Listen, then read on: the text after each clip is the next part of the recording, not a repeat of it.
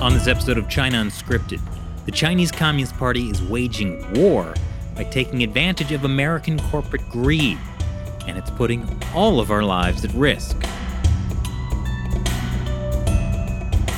Welcome to China Unscripted. I'm Chris Chappell. I'm Shelley Zhang. And I'm Matt Gnesta. And joining us today is Mike Bowen, co-owner of Prestige Ameritech, a medical supply company. Mike, thank you for joining us. My pleasure. So, on this show, we've all been talking about how bad it was that the Chinese Communist Party has been controlling the global medical supply chain. So it's great to talk to somebody who has been talking about that for 15 years, even before the show began. Yeah, it's something that, I just know my little piece of it. We're involved in masks and respirators. And in about 2004, all of America's major mask and respirator makers left the country.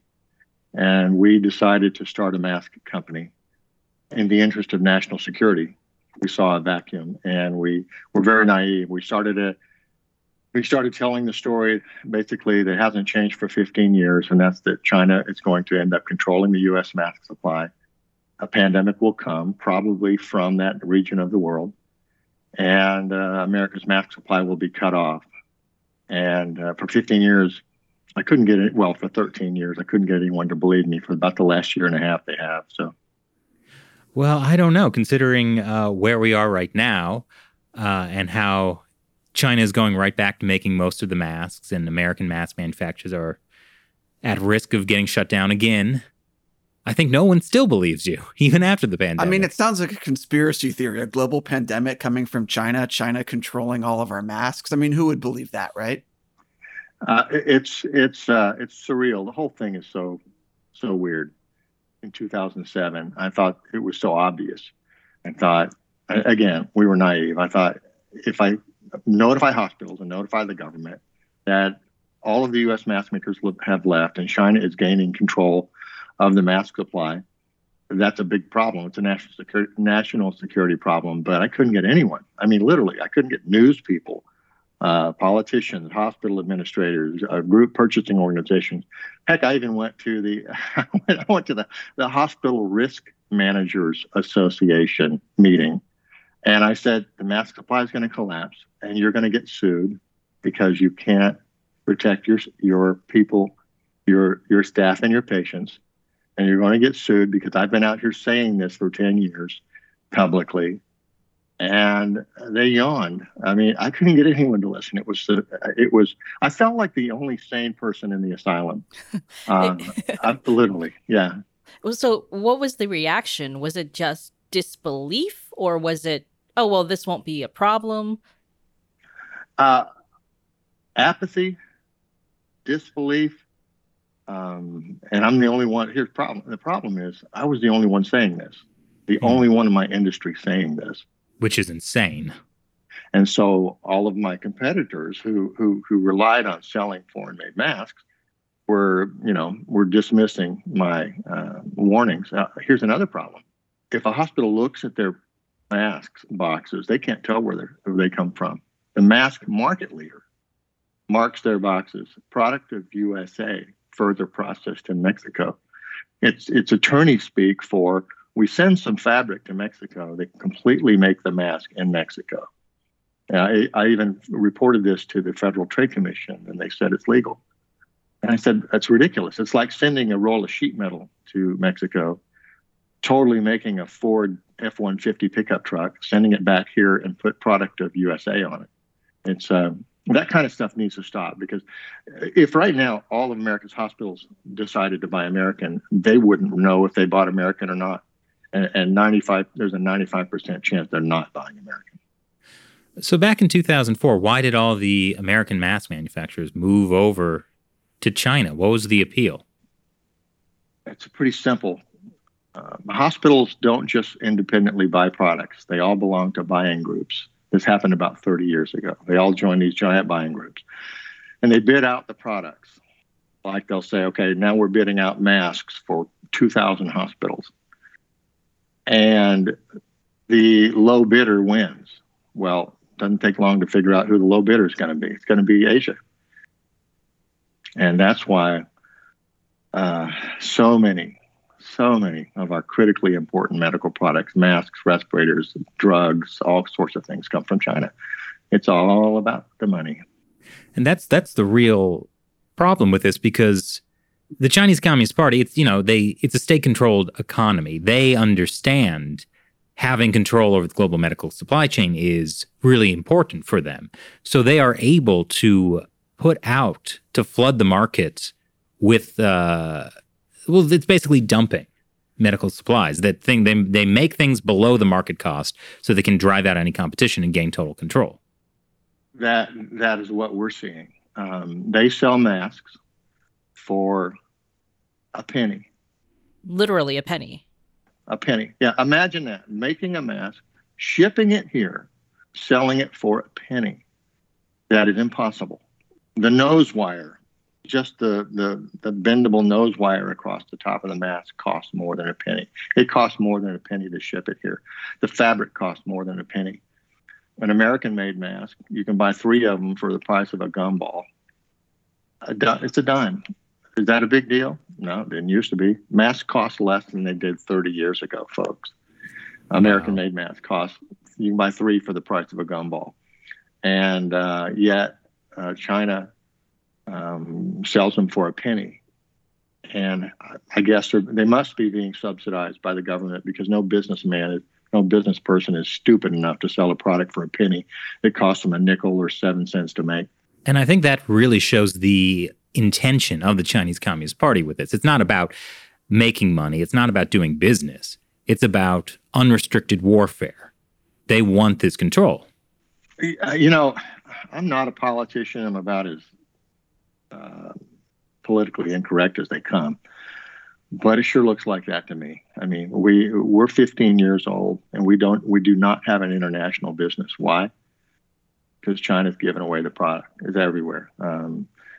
Something interesting that happened 10 or 12 years ago is France realized this problem, and the French government put out a bid for 1 billion masks or something, which started a couple of French mask makers, because they said, we're dependent on China. But I couldn't get our government to understand that or to react to it. Now, one thing that's interesting is Congressman Michael Burgess. Look him up. He was speaking at our factory. You can find it on the internet. Look on YouTube. Look up Michael Burgess and Prestige Ameritech. After the last pandemic, I convinced him and the governor of Texas, Rick Perry, who was most recently the energy secretary, to come and speak at our grand opening after a pandemic, because we're going to protect Americans. Ironically, 11 years later, he's co-chairing the subcommittee that I'm testifying before last May, saying what the hell happened. And I'm saying, hey, you were there 10 years ago. I tried to get you to help me, So, I mean, listen, folks, there was not a rock that I left unturned on this issue. It was my mission and obsession for 15 years. So tell us a little bit about who you approached in the U.S. government. What the response was. Did you manage to talk to people in the federal government, in the executive branch?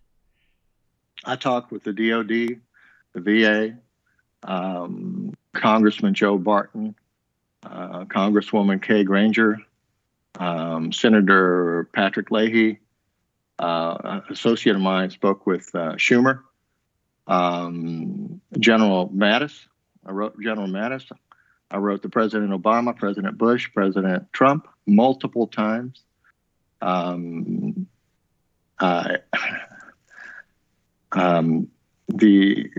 only responsive agency that I found was a division of HHS called BARDA, B-A-R-D-A. They're the folks who fund new countermeasures for pandemics and things. The first director of that was a man named Robin Robinson. The second director was an interim director, Richard Hatchett, and the third was Rick Bright. And you'll maybe remember Rick Bright was involved in the whistleblower case in which I testified. All 3 of those fine public servants said, Mike, you are right. We're not allowed to talk to reporters about this. we agree with you. If you can get hospitals and hospital group purchasing organizations to call us, we will verify that we think the mask supply is going to fail. Here's the shame. I couldn't get anyone to make the call. They didn't want to know. It's all about money. It's all about saving money, not saving lives. The message of the mask supply is going to collapse and your patients and your staff are going to get sick, and it doesn't have to happen. We're talking about pennies here. They don't want to hear that message. Hospitals want to save money. Gosh, I'm just thinking about like all of the rhetoric behind like, oh, how important it is to go into lockdowns, how important all the vaccination efforts are, and yet the government wasn't willing to spend pennies to save lives with masks. Well, the government and hospitals and hospital group purchasing organizations, everybody in the whole chain. And I want you to think about something here. The people in the hospitals that I have access to, they're incentivized to save money. The people in the group purchasing organizations are incentivized to save money. When a guy comes in and says, your mask supply is going to collapse, your people are going to get sick and die for no reason, I can fix that problem.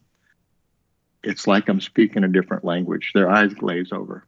And again, I couldn't get them to make the call. I said, here's 202 area code. Here's HHS in Washington, D.C. This is a high government official. Robin Robinson, his pay grade, he's like an admiral. Call this guy. He will verify that your supply is going to collapse. Now, I can say this. A couple of people did. World famous MD Anderson Cancer Center. They've been a patient. They've been a customer of mine for several years. They believed it. Robinson actually got on a plane and went and spoke to a group of people down in Houston, not selling masks, of course, but just saying, hey, this is going to be a problem. This was several years ago. MD Anderson said, we believe you, and they switched. Only one other big hospital system did, and that's Texas Health Resources. And Texas, they have about 30 hospitals. And by the way, they were the hospital that had the Ebola patient. So I've been protecting those guys for a long time. But by and large, people just didn't believe it or didn't want to believe it. Was that also the problem in the government, is the money issue? I don't know what the problem was in the government. I used to be really altruistic, and I thought that the folks in the government were really smart and were really up on stuff. So that's why at the beginning of this, I thought all I've got to do is bring this up. But it didn't work that way. I'll tell you how bad it was. In 2006, we started talking about this. In November of 2007, HHS came to us, visited our factory. I've got their presentation that they gave us. And they said, we think the mask supply is going to fail in a pandemic. And we said, yeah, we've been saying that for a year. We're so excited you're down here. Let's fix this problem. And they said, oh, no. We're only authorized to study the problem. And I said, I'm not kidding. We're only authorized to study the problem. So since then, since November of 2007, I latched on to those guys like a leech because they were the only government agency, even though they said they couldn't fix it, didn't have the authorization to fix it, they could verify it. Because otherwise, I'm just a mask salesman out telling people the mask supply is going to collapse. I'm the only one doing it. So why will people believe me? So I kept thinking, hey, these people believe me. They're an important government agency. They will verify what I'm saying is true. And yet I couldn't get people to listen to them. I don't know if you guys ever saw the old Warner Brothers cartoon about the guy who finds a singing frog. And he finds this frog in the cornerstone of a building they're tearing down, and it starts singing Broadway tunes. And every time he rents a big hall and has the frog out, and it's going to sing. And the problem is the frog only sings when it's with him alone. That was HHS for 13 years. They were my singing frog. They would sing to me. I could call them. I could email them. They'd say, yes, the mask supply is going to collapse. And I'd say, well, here, Infection Control Today wants to interview you. Oh, sorry, I can't. Robin Robinson was going to endorse the Secure Mask Supply Association. Look up securemasksupply.org. I have not changed that since 2014. That thing has existed since 2014. He was going to endorse it, and HHS attorneys said he would get fired if he did. So I'm out there twisting in the wind on my own for 13 years with HHS saying, you go, hey, keep going, keep telling this story, it's true. But I couldn't get them to publicly endorse it. So about 10 years ago, there was the big scare over the swine flu. Yeah. And that was, fortunately, it did not become the kind of global pandemic we had in 2020, 2021. But what happened then? Because that should have been a pretty big wake-up call, right? Yeah, you'd think. You can go back and look at a Lou Dobbs CNN story that's on YouTube that I did 10, 11 years ago. My business partner was on Neil Cavuto with Fox News, and it's all the same stuff, just what's happening now. Everybody say, how did this happen? Why are we unprepared? Boy, we better fix this now. And when it was over, everybody went back to the same thing. We ended up firing 150 people that helped save a lot of hospitals. We had to raise $1 million to stay in business. We came right to the brink of going out of business because everybody went back to their Chinese and Mexican-made products. And let me say this. Even now, hospitals and GPOs are saying, "Yeah, we're gonna buy some American products, but we've got to, we have budgets, and we're gonna keep buying about 80% Chinese masks." Oh my God! Well, so give us. Yeah, it's that bad. It's that bad. Yeah. So that sounds crazy, but on the other hand, are they saving a substantial amount of money? Because how much does a hospital save, a typical hospital save in their annual budget, buying Chinese masks versus American masks? I don't know that off the top of my head, but listen to this. As you know, as everybody knows right now, billions of dollars of masks have been bought in the USA during this crisis. The governor of California spent $1 billion with $3 N95s. Wait, sorry, $3 for an N95? $3. He bought $1 billion worth of Chinese N95s for $3 a piece when I was selling them for 79 cents. Okay, here's the deal. Billions of dollars of masks have been bought this year in the last 18 months. The whole damn market is $150 million during peacetime. 150. So what's the savings on that? Let's just say that my products cost 30%, 40% less. Okay, what's that, $50 million? The whole damn problem for $50 million?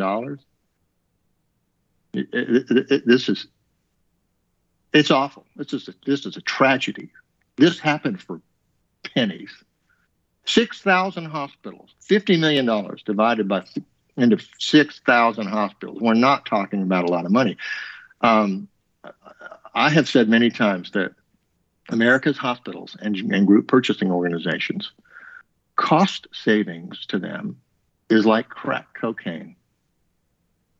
It trumps everything else, and they will risk their patients' lives and maybe not look that way and try to not think this is going to happen and try to pretend that they're making good decisions because they're reducing the price of healthcare. But it's all bullshit. They're endangering their patients to save pennies. They're chasing pennies to China, and they're putting their patients and their staff and Americans at risk to save pennies. You sell masks, but I got to say right now you're making me pretty sick. Oh. Well, and part of the problem here too, think about it. What am I? When you boil it down, I'm a business owner, but I'm a mask salesman. So people will look at me and go, "Hey, nobody else is saying this. You're going to make some profit." I even had a reporter 6 months ago say, "Do you ever feel guilty about profiting off the misery of others?" And I said, "Well, does your cancer surgeon feel guilty about saving your life by removing your cancer?" Hell no, I don't feel guilty. We've crawled, my company, my business partner and I have crawled through a lot of broken glass. It's been damn hard. 15 years to get to $10 million in sales, almost going out of business, always trying to do the right thing and being ignored. And you say, okay, well, why did you do that? Why did you tell a story that nobody believed? Imagine it. Imagine a salesperson telling the same story for 13 years that nobody believes. It's the only story I had. And it was real and it was true. And I knew people were going to die. I couldn't stop. It was an obsession. I sent thousands of emails. I talked to everybody I could talk to. I was on the news countless times. And what would happen every time the flu would happen, a local camera crew would come out and say, so are you selling a lot of masks? And I'd say, yeah, but that's not the story, folks. The story is the mask supply is going to collapse. Americans are going to die. And then we get a president who makes fun of the pandemic, calls it a hoax, makes fun of masks, makes fun of people who wear masks. I mean, the whole thing was crazy, and it continues to be crazy. We've got people out now. I saw a news story last night.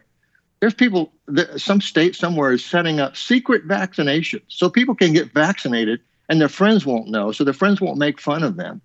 I mean, this is like a bad movie. I totally don't understand it. I don't understand the whole thing. It's sickening.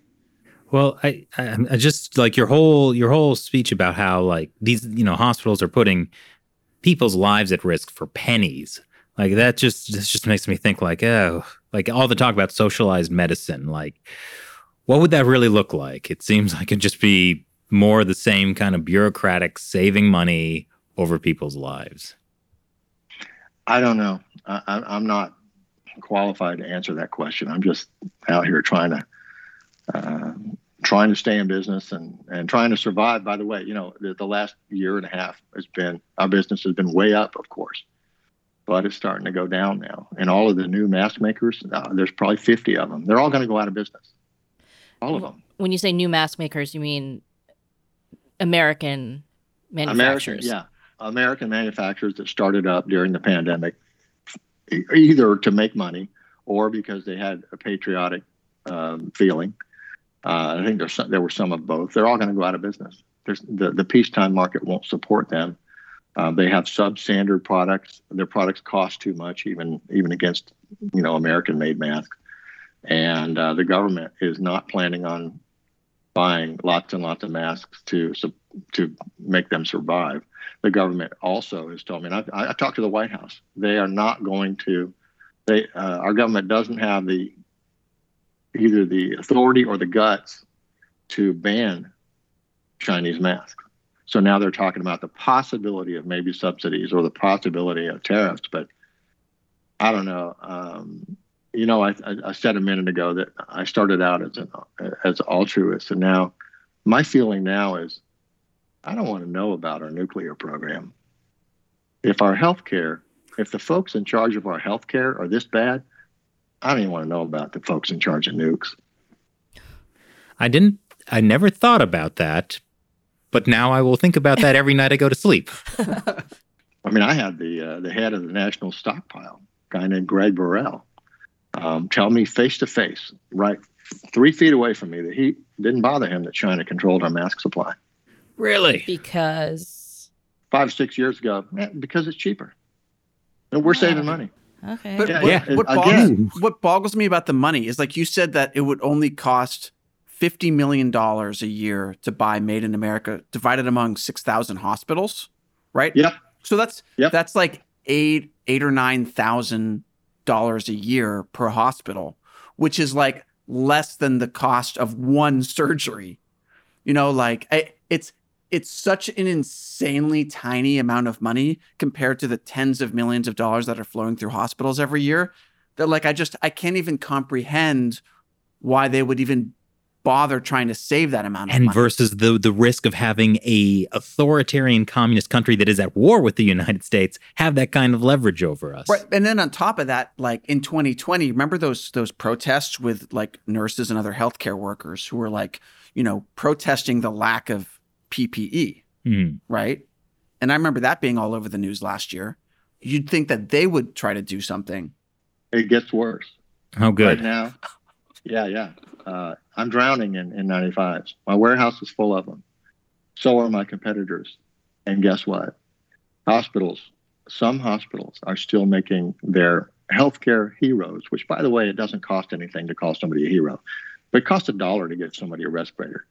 They're making their healthcare heroes wear dirty respirators because it's still legal. Oh, geez. Yeah. No. Right now, millions of respirators are available. Any hospital can buy respirators and allow their healthcare heroes to wear a clean mask with every patient, which was the law before the pandemic. In an emergency, then the government said you can wear them longer. And now they're being made healthcare heroes are being made to wear masks multiple days to save money. Oh my gosh, like an emergency order because there weren't any masks because no one was listening to you for the past decade. And now they're just like, hey, we can use this to save even more money. It's mind-boggling. Welcome to my world. This has been my life for 13 years. And I would say things to myself and my wife like you just said all the time. This makes no sense. It's surreal. It's mind-boggling. How can this be? Why aren't people seeing this? It's not a big problem. In fact, I could send you 500 emails right now. I could go through my emails and send you 500 emails that I sent to politicians and people in government where I said, this doesn't cost money. I'm not asking you for money. I'm not asking you for orders. I'm asking you to acknowledge the problem and get on board. Say that this is a national security issue. And then I finally said, the last few years, I'm thinking, okay, people aren't doing it out of responsibility. How about fear? So then I started saying to hospitals, you're going to get sued. I'm out there making a lot of noise. I'm on the news. This is a problem. The government acknowledges this problem, and you've got your hands over your eyes and your ears. If people die, and it's determined that you could have prevented this, you could have given them proper PPE, but you didn't because you're saving money, you're in trouble. So, and I kept telling the last few years, I've been telling the government that, okay, guys, if you don't want to spend money, let's just scare them into it. You know, if they're not going to do it out of corporate or to be a good corporate citizen or to be moral, let's get the attorneys involved. Because think about it. If a hospital administrator is told by the government, not by Mike Bowen, mask salesman, told by the government, your mask supply is going to collapse, you're not going to be able to protect your employees, you're kind of liable for protecting your employees, just letting you know. You would think that the hospital's attorney goes, hey, maybe we ought to spend that $6,000 and buy American-made masks so we don't get our asses sued off when we can't protect our employees. But no, I couldn't even get people to do that. Now, one other thing, too. It's really scary. It's like the boy who cried wolf story. We've had SARS, we've had Ebola, we've had H1N1, we've had COVID. None of them we don't see dead people lying in the streets. It's not like the Contagion movie or the Outbreak movie. It's not scary. It's not scary enough. And I think that those 4 or 5 events are what people think a pandemic is. So when the big one does come, it's going to hit us like a freight train because people don't get it. They don't realize that there is the possibility that where 2 out of 10 people die instead of 2 out of 100. 3 out of 10 die. H5N1, one of the bird flus, it's like has a 50% kill rate. So we're playing games here, and politics involved, and that mess with our previous president dismissing everything. We have this unreal view of what we're dealing with here. And now we've got people not getting vaccinated. We've got the Delta variant, which is bad, but another variant could come out that's incubated in these non-vaxxers or Africa. Africa has 1.2 billion people. 1% are vaccinated, which leads me to think, folks, we're not at the end of this thing. I think we're in the eye of the storm. I really do. I think we're in this calm period in the middle of the hurricane. And because of the anti-vaxxers and because of variants and things popping up, I don't know. I'm really worried about the future. So has the attitude of hospitals or the government shifted in the middle of the pandemic? Hospitals, a little. Some are going to buy American. Some are going to buy some American. Some will keep doing what they're doing. The government isn't going to buy any more respirators, isn't going to stop China from sending masks here.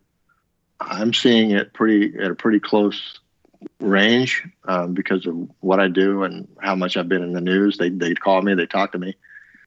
I'm seeing a lot of things that worry me. It's like giving a team of people a really important task, but they all have handcuffs on. There's certain things they can't do and certain things they can't say, and they work by committee instead of somebody that's decisive and smart and wise that just says, okay, here's what we need to do. Do you agree? Do you agree? Let's go. It's just all this committee speak. And it doesn't give me confidence that when we come out of this, we're going to have anything safer than what we have right now. Well, Mike, they can study the problem. They can, yeah. Yeah, they're good at that. By the way, let me say something too. In 2006, President Bush put out his Presidential Directive 21, which was to have the government look at the pandemic plans that they had and make adjustments if there were gaps, because Katrina didn't go so well for him, so he put this out. And that's why HHS came to see us in 2007, in November 2007. And I can send you the presentation. I have a presentation from HHS that said the master plan is going to fail. Yeah, in 2007. And I can tell you this too, and I said this during my testimony before Congress. Robin Robinson, Richard Hatchett, and Rick Bright, they would all three fix the problem had they had authority. And Rick Bright at the end, in my testimony, a lot was made of my what I call my deep email. I sent in January of 2020. I sent Rick Bright an email saying we're in deep. The master plan is going to fail, and then he sent it up the ladder, and nobody did anything. And then that ended up in the whistleblower thing. But that's what that was all about. So after the swine flu, the National Strategic Stockpile was depleted. It was never topped up. After the coronavirus pandemic, has that been topped up this time? Does that even matter if it is? Yeah, they put some in, and there's an RFI out now, which I just submitted. They're going to buy 127 million more ear loop masks, which I and a bunch of other people are going to bid on. But so you said 127 million. That's almost nothing. I mean, if there's 320 million Americans, then this is going to last a third of Americans one day. Yeah, now they have some already. I don't know how much, but I think their thinking is just for healthcare. I don't think anybody's working on a plan to make sure all Americans have masks. And I could be wrong, but I haven't seen anything like that. Is there a quality concern with the masks coming from China and Mexico? Because I know there's been some issues with counterfeit masks coming in. Like fake N95 that aren't actually certified for that? Yeah. Oh, yeah. There was a whole bunch of fraud. I was working with the FBI. I was being impersonated. We have a really good reputation, and I'm kind of all over the news. So people were impersonating me and trying to get people to send them money. In fact, one woman called me one day and said, I'm about to wire you $1.6 million. I'm just checking to make sure this is all legit. And I said, it's not me. Oh my God. Wow.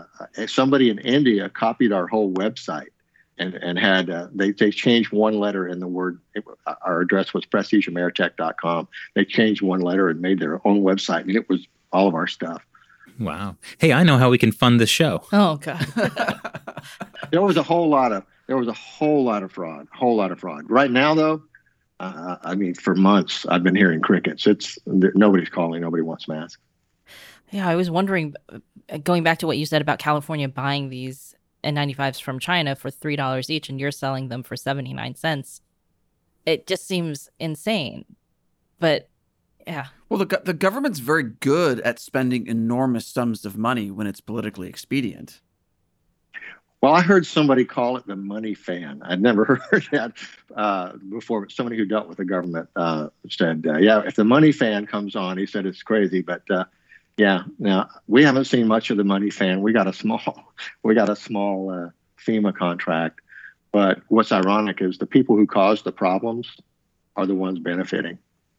The people who left the country, all the big manufacturers, they're benefiting and getting big government contracts, and they caused the problem. They left America. They caused the problem. I warned everybody for 13 years, tried to get them to come back. They didn't come back. My predictions came true. They got rewarded. It's a little bit like a fireman who is an arsonist, goes and sets a fire, and then gets a medal for putting out the fire. It's like that Ray Bradbury book, Fahrenheit 451, right? Where the firemen actually set the fires. Well, that's different because they're not really rescuing people. No.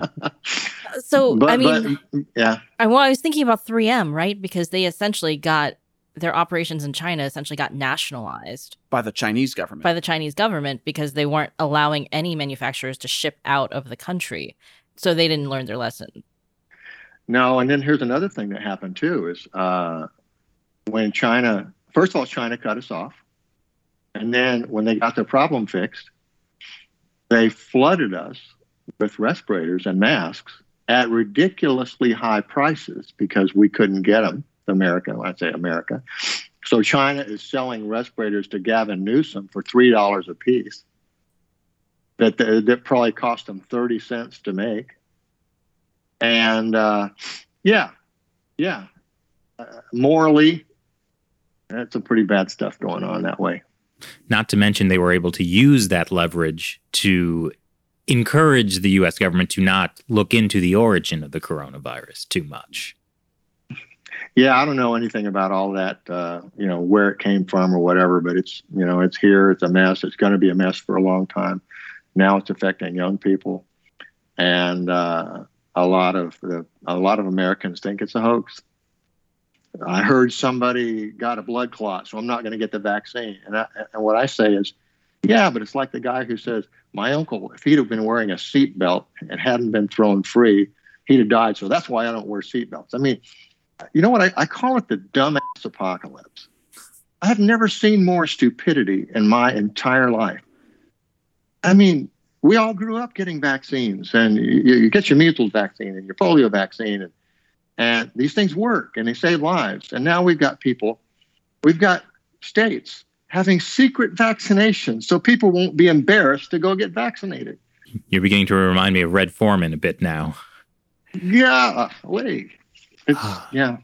Well, the crazy thing about this is it isn't a partisan failing. Like, you've been talking to the Bush administration, the Obama administration, the Trump administration, now the Biden administration. Yeah. And it's like Cassandra, the Greek myth. I'm going to educate the audience about Greek mythology. She could see the future, but she couldn't get anyone to believe her. And then there was the Trojan War. Yeah.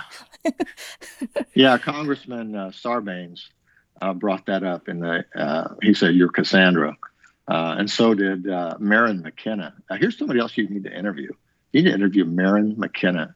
She is the author of the book Superbug, and she is a journalist. She's written for Wired magazine. She and I have been talking about this for 4 years. She did an article on me several years ago, and we kind of became colleagues or friends. Yeah, she's a pretty interesting person, but she said, yeah, you're like Cassandra. You tell the truth and nobody believes it. Oh boy. Gosh. How did Prestige Ameritech survive all these years? Innovation and stubbornness. You don't strike me as a stubborn person, really. we had nothing else to. I mean, it was it. We had everything we owned was invested into this, and we had a really good reputation. We used to make 87% of the mask supply. Our building used to make 87% of the mask supply. We worked for a company called Technol, Tecnol, back in the 80s and 90s. And Technol had 87% market share when Kimberly-Clark bought it in 1997. Several years later, Kimberly-Clark moved it to Mexico, and that same year, all of its competitors moved away. That's when and then a year or two later, we said, hey, this is a national security problem. Let's fix this. So we've been making masks for, I call my business partner, Dan, the last Jedi. This guy has forgotten more mask making. He's forgotten more about masks than most experts know. He's been making masks literally since the early 70s when he was 16 years old. Wow. So I guess the question is, what can anyone listening do? I mean, screaming into the void for decades sounds great, but what can we do? Just individual Americans? Yeah. I don't have good news. I mean, yeah, I could say write your congressman, and then 100 people are going to do that, and it's not going to help. I don't think there's anything they can do. I just don't. I mean, it's depressing. It's depressing. So then I guess the question is, what can we as individuals do to prepare ourselves for the inevitable, really bad pandemic that's coming? Practice defensive driving. I mean, you know, if everybody else was going to be a crazy driver, you don't have to be. So, and again, here I am, a mask salesman saying buy masks. So it always looks like I'm trying to make money, but I'm not. We don't even sell to the public, hardly at all. We have a community service amount of masks that we sell, and if you go to our website, it's even hard to find, and they're really expensive because we don't want to sell them because we're not set up to sell one box at a time. We're set up to sell truckloads. Everybody ought to have some masks, and you know, it's like the government says, you ought to be able to survive for a couple of weeks with food and water and all that stuff. Put masks in your emergency kit, and buy them from somebody else so it don't look like I'm trying to sell you. But yeah, I think everybody just needs to realize that we're in a new era with global transportation systems like they are. Anything that breaks out anywhere is going to be everywhere, and when it happens, you can't buy masks; they're all gone, or they're $10 a piece. You know, a product that I'll give you one. 10 years ago was the last time the government bought from us. They never bought from us. Couldn't get them to buy from us. They're buying Mexican-made masks because they were cheaper. And they bought about 4 million masks 10 years ago. Didn't use them. Put them in warehouses. And about 2 years ago, they auctioned them off. And some knucklehead, whoever bought them, then when the pandemic started, they started selling them on eBay for 10 times the price and started selling them on Amazon. And listing Prestige Ameritech, new Prestige Ameritech masks. So protect yourself from COVID. First of all, the masks are 10 years old. They weren't made for COVID. We have no idea how they've been stored for 10 years. We don't have any idea if they're any good anymore. And I'll bet I had 1,000 people call me. What's the expiration date? Are these masks good for COVID? Blah, blah, blah, blah, blah. On masks that I sold the government 10 years ago, and the government sold to some knucklehead probably for nothing. Wow. I mean, again, it's surreal. This whole thing was surreal. And we've learned nothing. You know, who was it that said one thing people have learned from history is that we don't learn from history? Very true. Yeah. It wasn't even that long ago. What wasn't long ago? I mean, I was just thinking about swine flu. It wasn't that long ago, but also we're still in the middle of the thing right now. Yeah. We're still in the middle of COVID. Yeah. And we haven't learned from COVID enough to buy American masks. Or even that this is warfare. The Chinese Communist Party is using this as a form of warfare. Yeah. But we can say, buy masks for $8,000, $6,000. Unrealistic or predatory Chinese pricing is the world's biggest Trojan horse because it's decimated our manufacturing ability of the world because everybody goes to China for these products. We won World War II because of our manufacturing. We turned, factories that were making toasters into making hand grenades. Well, there aren't any toaster manufacturers anymore. All of our manufacturing is now in China. So, having a Starbucks make bullets doesn't work. we're going to be in trouble. China is in a very powerful, very scary position with the United States when it comes to medicine, when it comes to manufacturing anything. And I've said to people who say, well, I'm buying it from China because it costs less. And I said, well, okay, look around you, look out your window. Everything that you can see that is made by a human can be made and sold way less in China. So we just have them make everything? Do we have them completely control everything we're doing? Do we just give up the reins of the United States to China because of everyday low prices? Yes, we do. That's what we're doing as a nation. That's a great slogan. Everyday low prices. Yeah. Well, I think this is something people think that, like, if there is an emergency, like World War II, we'll just start back up American manufacturing. We'll just flip a switch and it'll get back. No. Yeah, the old flip a switch. No. Well, why doesn't that work? Knowledge. The people who used to make those products they're gone. I mean, you lose when you quit making something, you forget how to make it.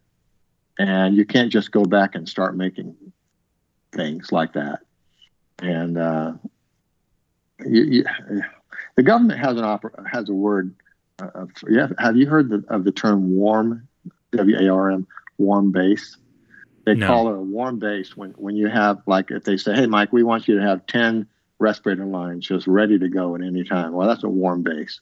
They do that because they know that or if they do it, it's because they know that we can't get this fast unless it's a warm base, unless somebody's there either already making this stuff or set up to make it.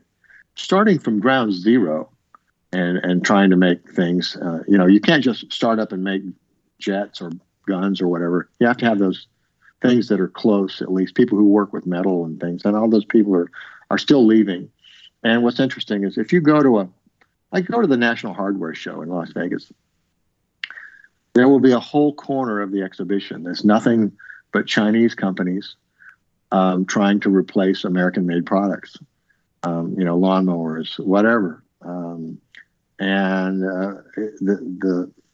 the addiction, the attraction to making more. It's, again, let me just keep saying this.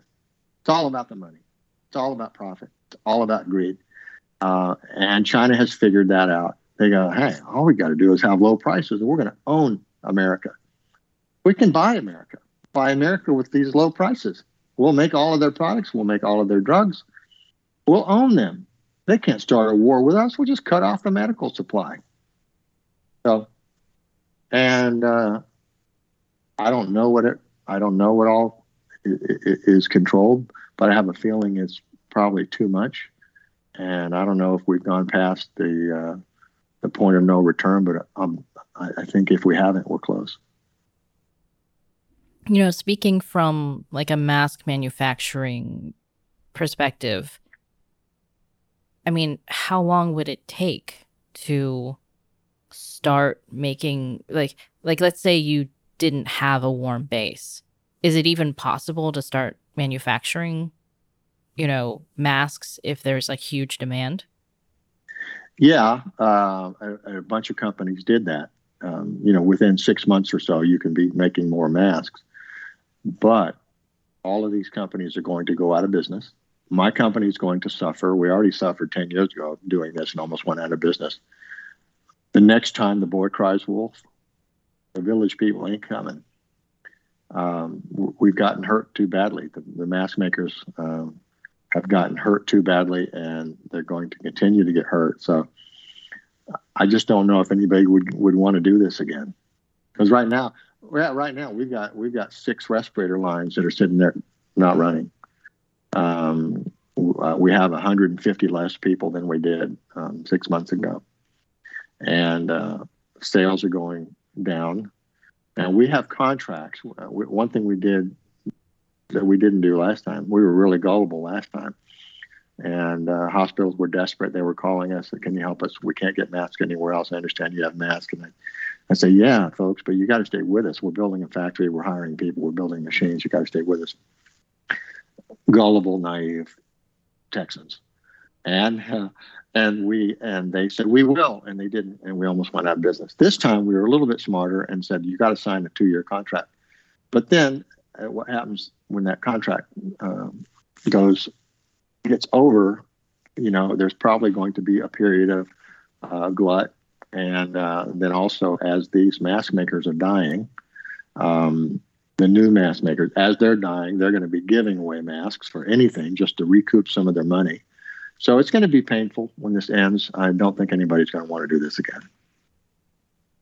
Gear up again without assurances. Also, if you go back and look at my testimony from last May, I got in an argument with Buddy Carter, a congressman from Georgia, who kept saying, just gear up, be an American, be a patriot. And I'm going, I did that before. I saw that movie. It doesn't end well. We geared up and almost got killed. Give me some assurances, give me a contract, and I'll gear up. And I was getting hassled for that during that meeting. And now people are realizing, oh, okay, yeah, he was right. All these people who did gear up and built all these machines and factories, they're all going to go out of business. Well, most of them are going to go bankrupt. All right.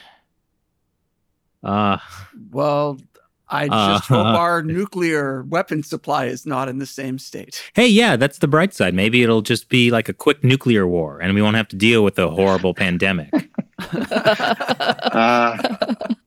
There's the silver lining of the nuclear cloud. Yeah, there you go. So Mike, what are you going to do? Are you going to keep warning everybody? Well, right now I'm pounding on the government to do more to level the playing field. Here's what I'm telling the government. Again, I'm not asking for orders. I'm not asking for business. What I'm saying to the government is level the playing field.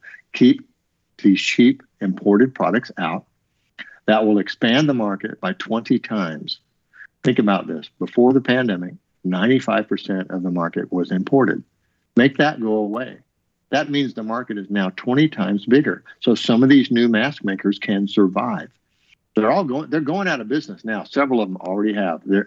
You can't keep a business going when you don't have any sales. You can't do that very long. So these guys are going out of business. And hopefully the government will do that. And I keep doing that.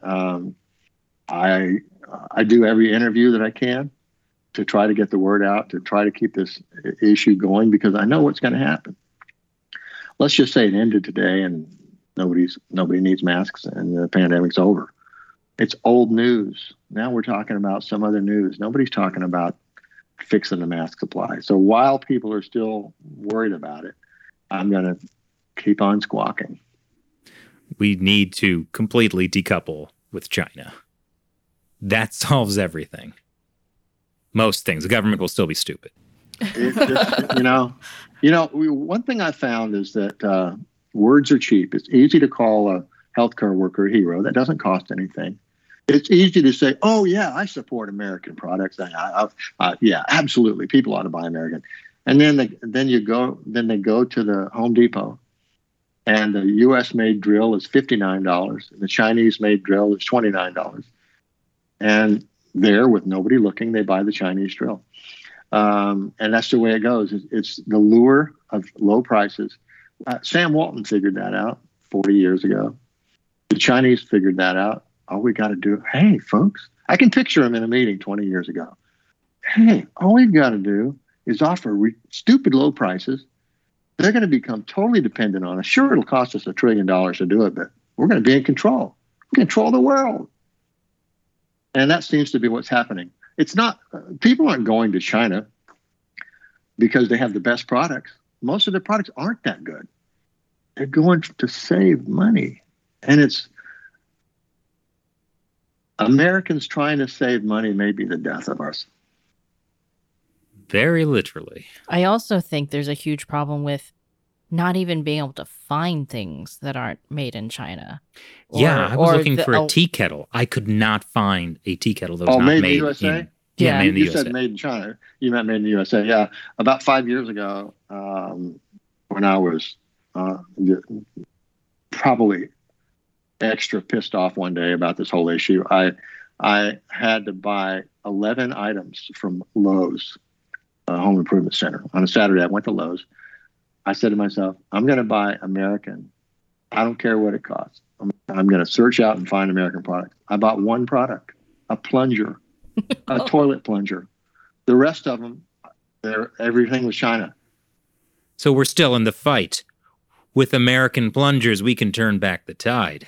There you go, man. Let's the plunger factory guys can now make tanks, right? In a war. Here's what I'm glad you brought this up, because here's where it happened. It wasn't the American consumers who did this. Well, directly.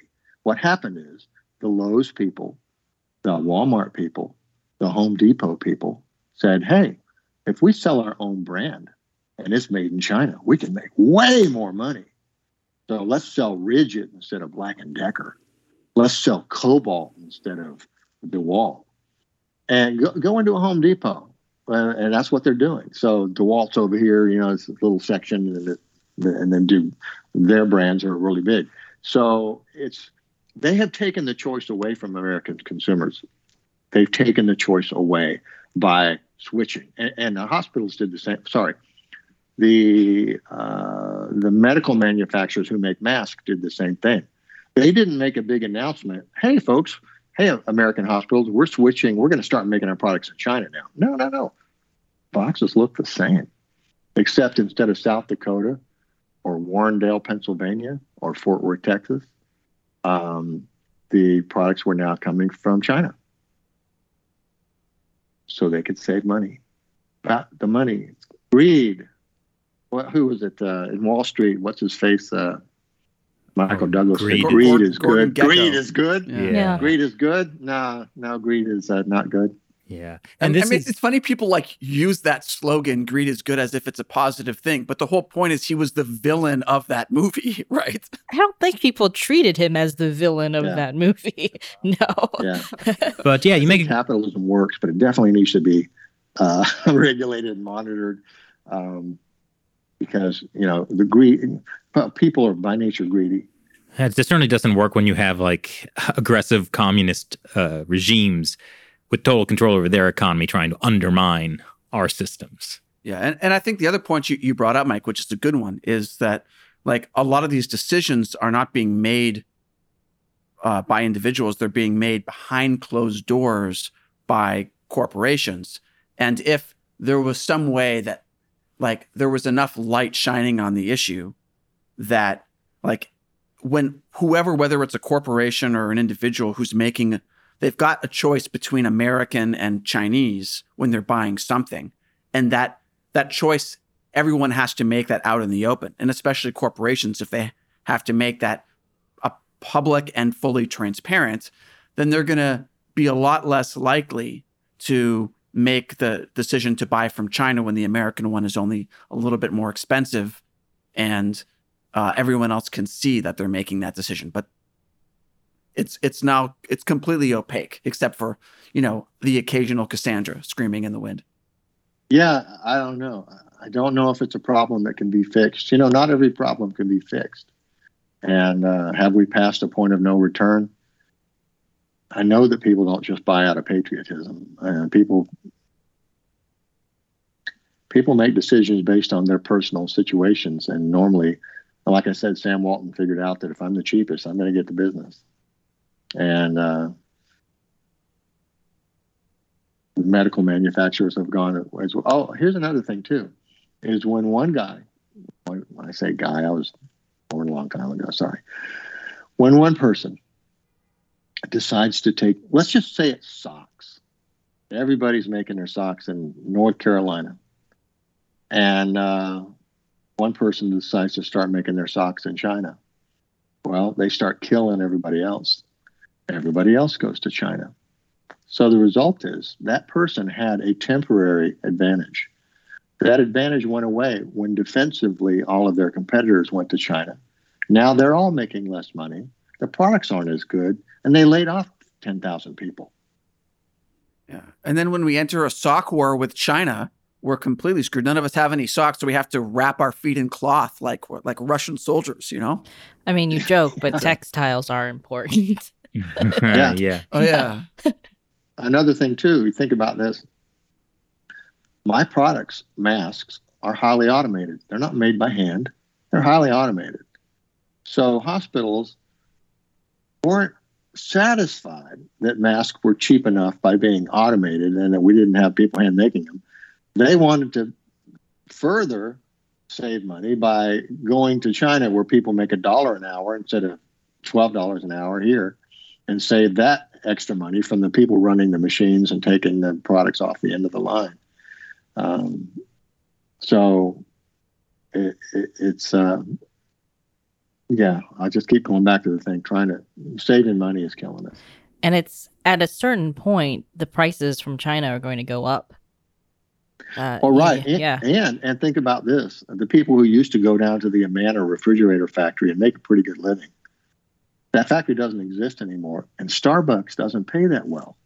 Now, I mean, these people, the middle class, the people who didn't go to high school, but are hard workers and they're smart and they need a good job, those people are the ones who are getting killed by the Walmarts and Lowe's and Home Depot, taking everything to China, because these folks who used to work and make refrigerators and bicycles and TVs and things, those jobs don't exist anymore.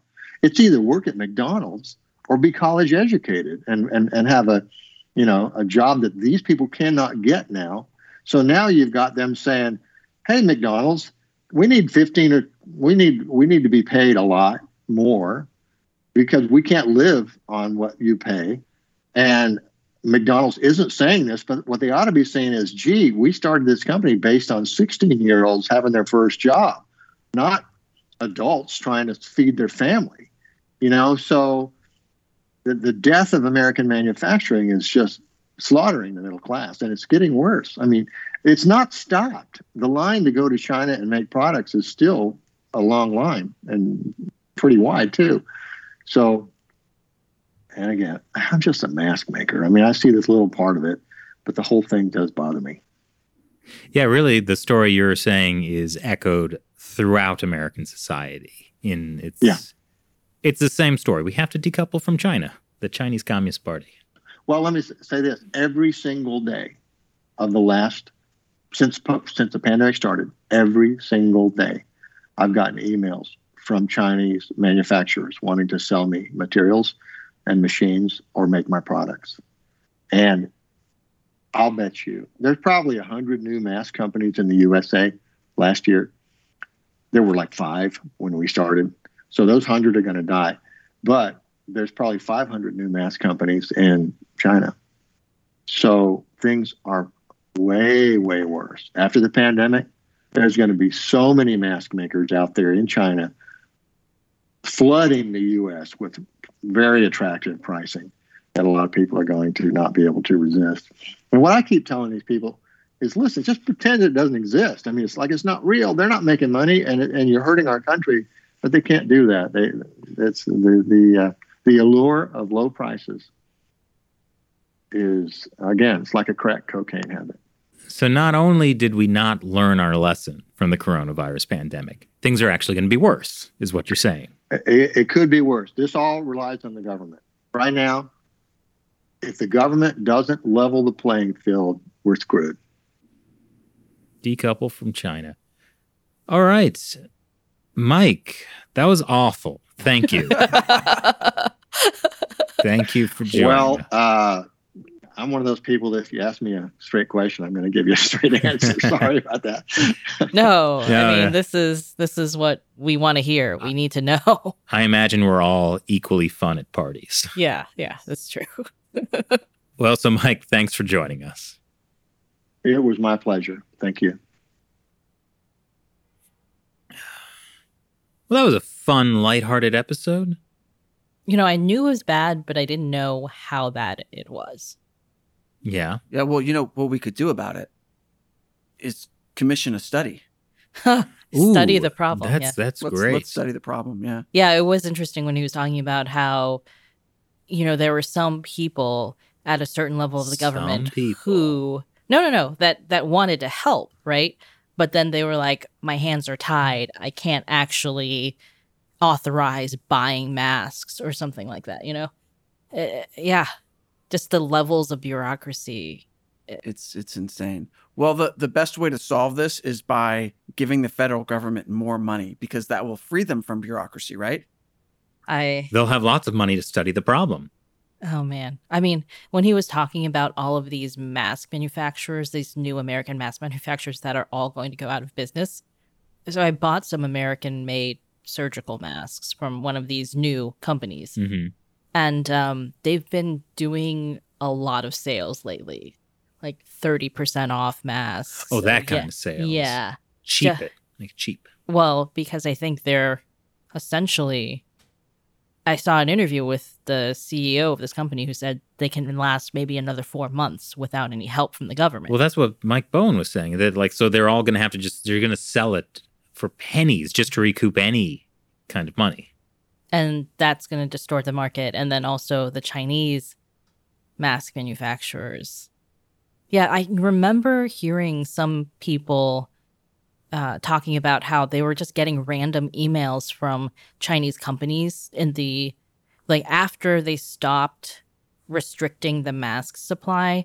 Suddenly there was a flood of new Chinese mask manufacturers who were just emailing random people with China connections and offering to send them masks or sell them masks.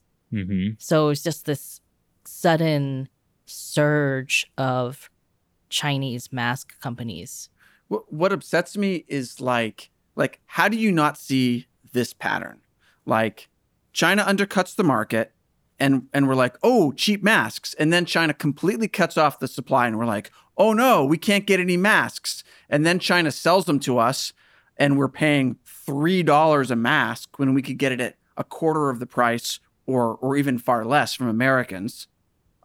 But we pay it anyway. Well, and then China comes back now that there's a glut of American stuff on the market, and China's again undercutting the prices. And we're like, ooh, cheap masks. Well, I think one thing that got lost in that is, Mike Bowen's company was selling masks for 79 cents, where Chinese manufacturers were selling them to Newsom for $3. But Mike Bowen could not, he wasn't able to supply all of California. You know what I mean? Right, because they didn't have the capacity built up. And then it takes 6 months to ramp up your capacity. Yeah. And then it's too late. And then 6 months in a pandemic, you have to have American, what do you say, warm base, right? Yeah. You have warm bases. Well, I mean, that's the other thing, that a lot of the machinery gets sold off to other countries. It's just like this whole domino effect of these, the manufacturing getting completely gutted in the U.S.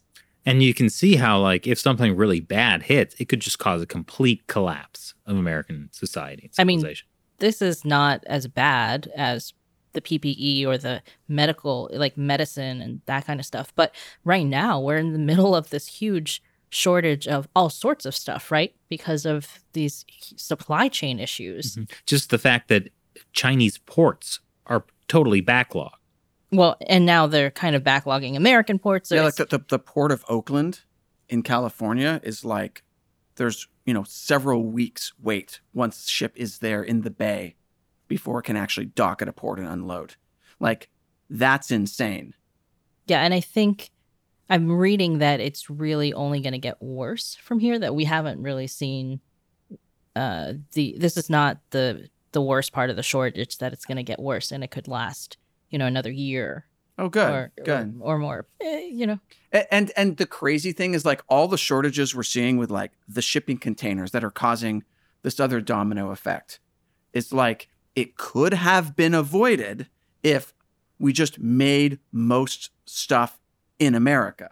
And I think an important thing that Mike Bowen brought up is this is not just part of it is American consumers making a choice, but a lot of things happen behind the scenes that we have no control over. Like when China sells vitamins for pennies on the pound or whatever, below market value, and Kellogg's will buy vats of Chinese vitamins to fortify their cereals. That's not something any consumer really knows about or even thinks about.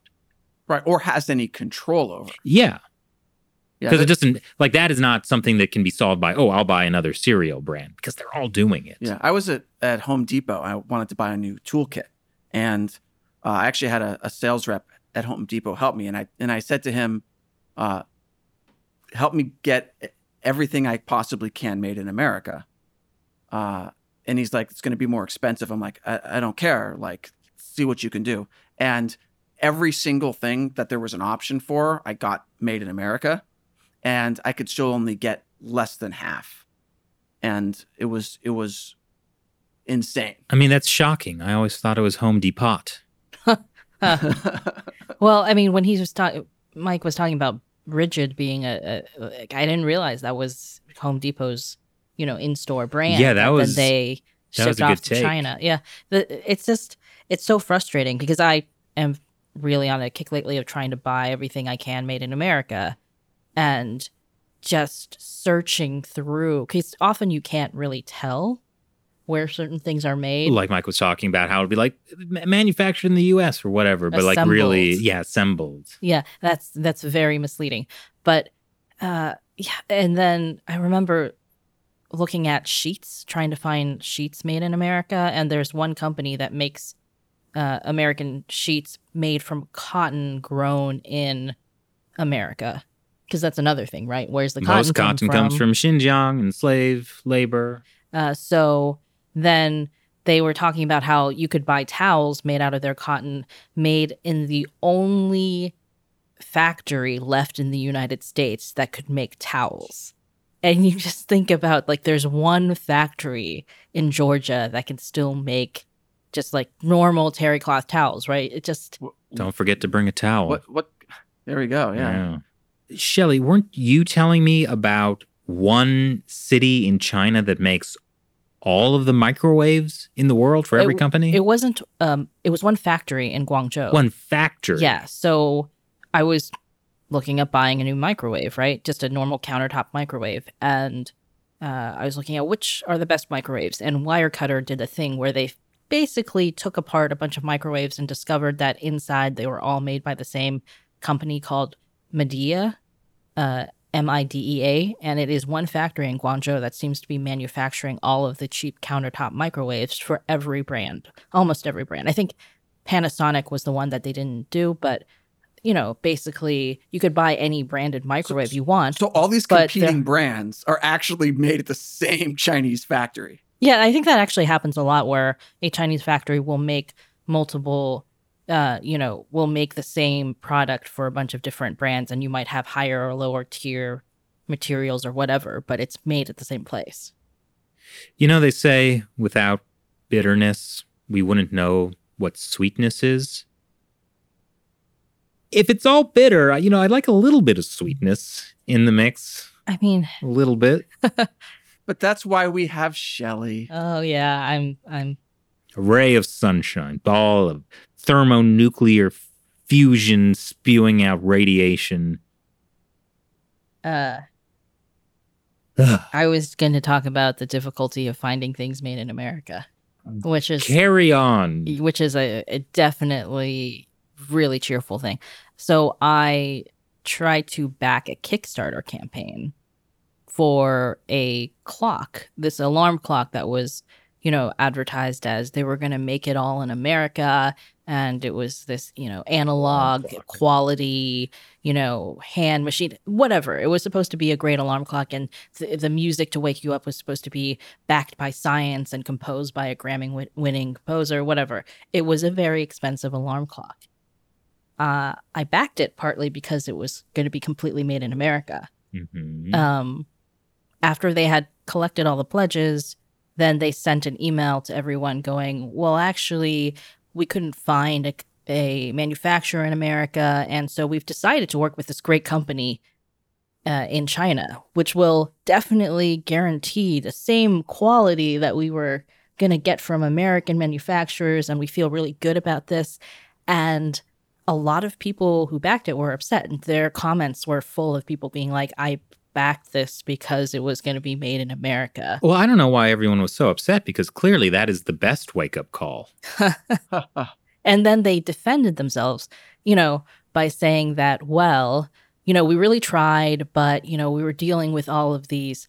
And to be fair to them, it was happening during the pandemic. Mm-hmm. So they were like, we were dealing with a bunch of, shortages, and people couldn't guarantee how long it would take them to get materials and all this stuff. And then when we added it up, it would cost us $200 each to make this alarm And clock. how much were they charging? They were selling it for $250. So, And they were like, this is too expensive to make the alarm clock for $200. So we had to, and then, somebody introduced us to this great factory in China, and they have great quality control and all the stuff. And they're like, we wanted to make it in America, but we just couldn't. so after they made this announcement, you were obviously upset. Did you like get your money back? Yeah, I had posted a comment saying that I was upset about it. And, one of the reasons I try not to buy stuff from China is because of genocide of the Uyghurs and different things and slave labor. And they refunded me, and they refunded a bunch of people who complained. But also, once we were refunded, then our comments were hidden. Oh. Because then it's like we're not backing it anymore. What's that company again, Shelley? It was called One Clock. One Clock. Yeah. Remember that. Well, I mean, I think it's probably a little bit of a niche. Yeah, thing. $250 alarm clock. Yeah, right. By a rooster born and raised in America. Well, yeah. I mean, I was just and like... you can't eat it, too. Can't eat the alarm clock. But it was just this... I mean, I did feel a little bit bad for them when they explained the whole situation, where they were like, oh, like I could see that in a pandemic it might have been. But again, the reason that we have all these shortages because of the pandemic is because we've hollowed out our manufacturing base in the U.S. And this is the thing. It's not going to get easier to wean ourselves off China as it goes along. It's only going to get harder. I mean, we've already, like Mike was saying, we've lost a lot of the knowledge. I mean, when a lot of these factories move to China, they send their equipment over, or they sell it off. Like the equipment to make the stuff is not in America anymore. You know who was right about this all along? Kissinger? No, the leftists who were protesting getting China to join the World Trade Organization, and the ones who were like, protect the American worker, don't let China join the WTO. I mean, that was the beginning of the end for American manufacturing and American wages. You still have people like Bernie Sanders, right? Elizabeth Warren, even Chuck Schumer. They're protectionist on this one issue, but I don't know if they're actually doing anything about it besides commissioning studies. Or, it's a good soundbite, right? Like it's a good, you can talk is cheap, but actually bringing manufacturing back is going to be a hard struggle, and you might have to strong arm some companies or, get other ways to incentivize them, like what Japan was doing. Speaking of talk being cheap, this episode is dedicated to all of the frontline heroes and their great sacrifices that they have made in the name of American corporate greed. It's interesting also when he was talking about the people still reusing N95s. Most Americans are using cloth masks, which are not that effective. And compared to surgical masks or N95s or whatever. But, that was one of those things where the messaging from, the government was cloth masks because we didn't have enough surgical masks for healthcare workers. And now there's a glut of masks, but, people kind of just got used to wearing cloth masks. Well, this is a danger that happens where temporary emergency measures become permanent. And I think that all of us have to be really vigilant that things that, we did or that we agreed to temporarily under emergency circumstances over the last year and a half don't become like a permanent long-term thing, unless they're good. I mean, there are some good things that can come out of it, but do we really want to give, for example, to agree to letting governments impose Chinese-style restrictions during, because it's an emergency. Victoria in Australia just went on another lockdown. I mean, that's Victoria, Australia is a whole other episode, and that's the state that has Melbourne. And their premier, Daniel Andrews, is basically, he was the guy who, against the wishes of the Australian federal government, signed a Belt and Road deal with China.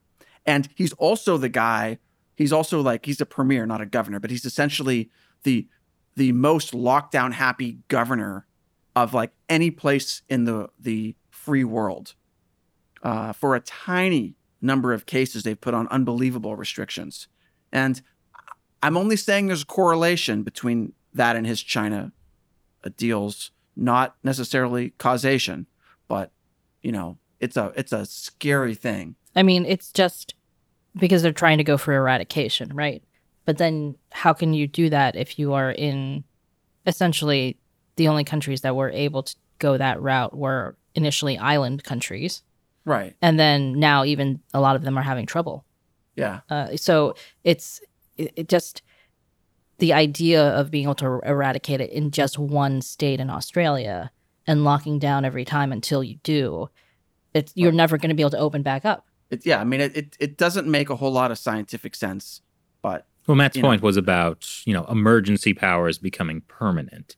And, Star Wars prequels, they really taught us a lot. Chancellor Palpatine, he got emergency democracy. And he got emergency temporary powers because there was a war.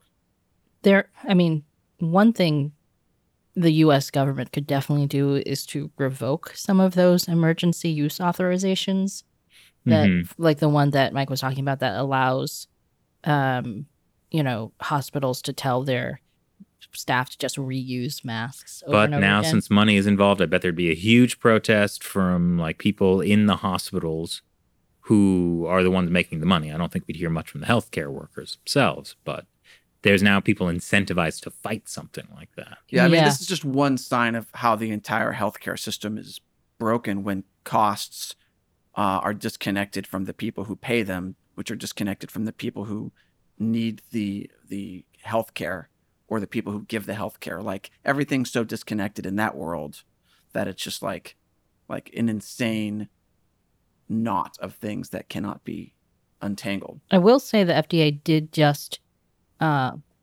revoke their emergency use authorization for a lot of these N95 substitutes from China and other countries. The KN95? Yeah. So they're not, they can still sell them in the U.S. to consumers, but they won't be allowed to be used as a medical grade product used in hospitals. But what they could do is change one letter in the URL for Prestige Ameritech and sell them. That was crazy. But when what Mike was talking about with, and this goes back to your point about the healthcare system, the fact that all of these hospitals basically are in giant group buying co-op things where, hospital systems are already huge, and then the hospital systems all band together to buy things together. You did have the administrator of one hospital who wanted to buy American-made masks. Would he be able to do it?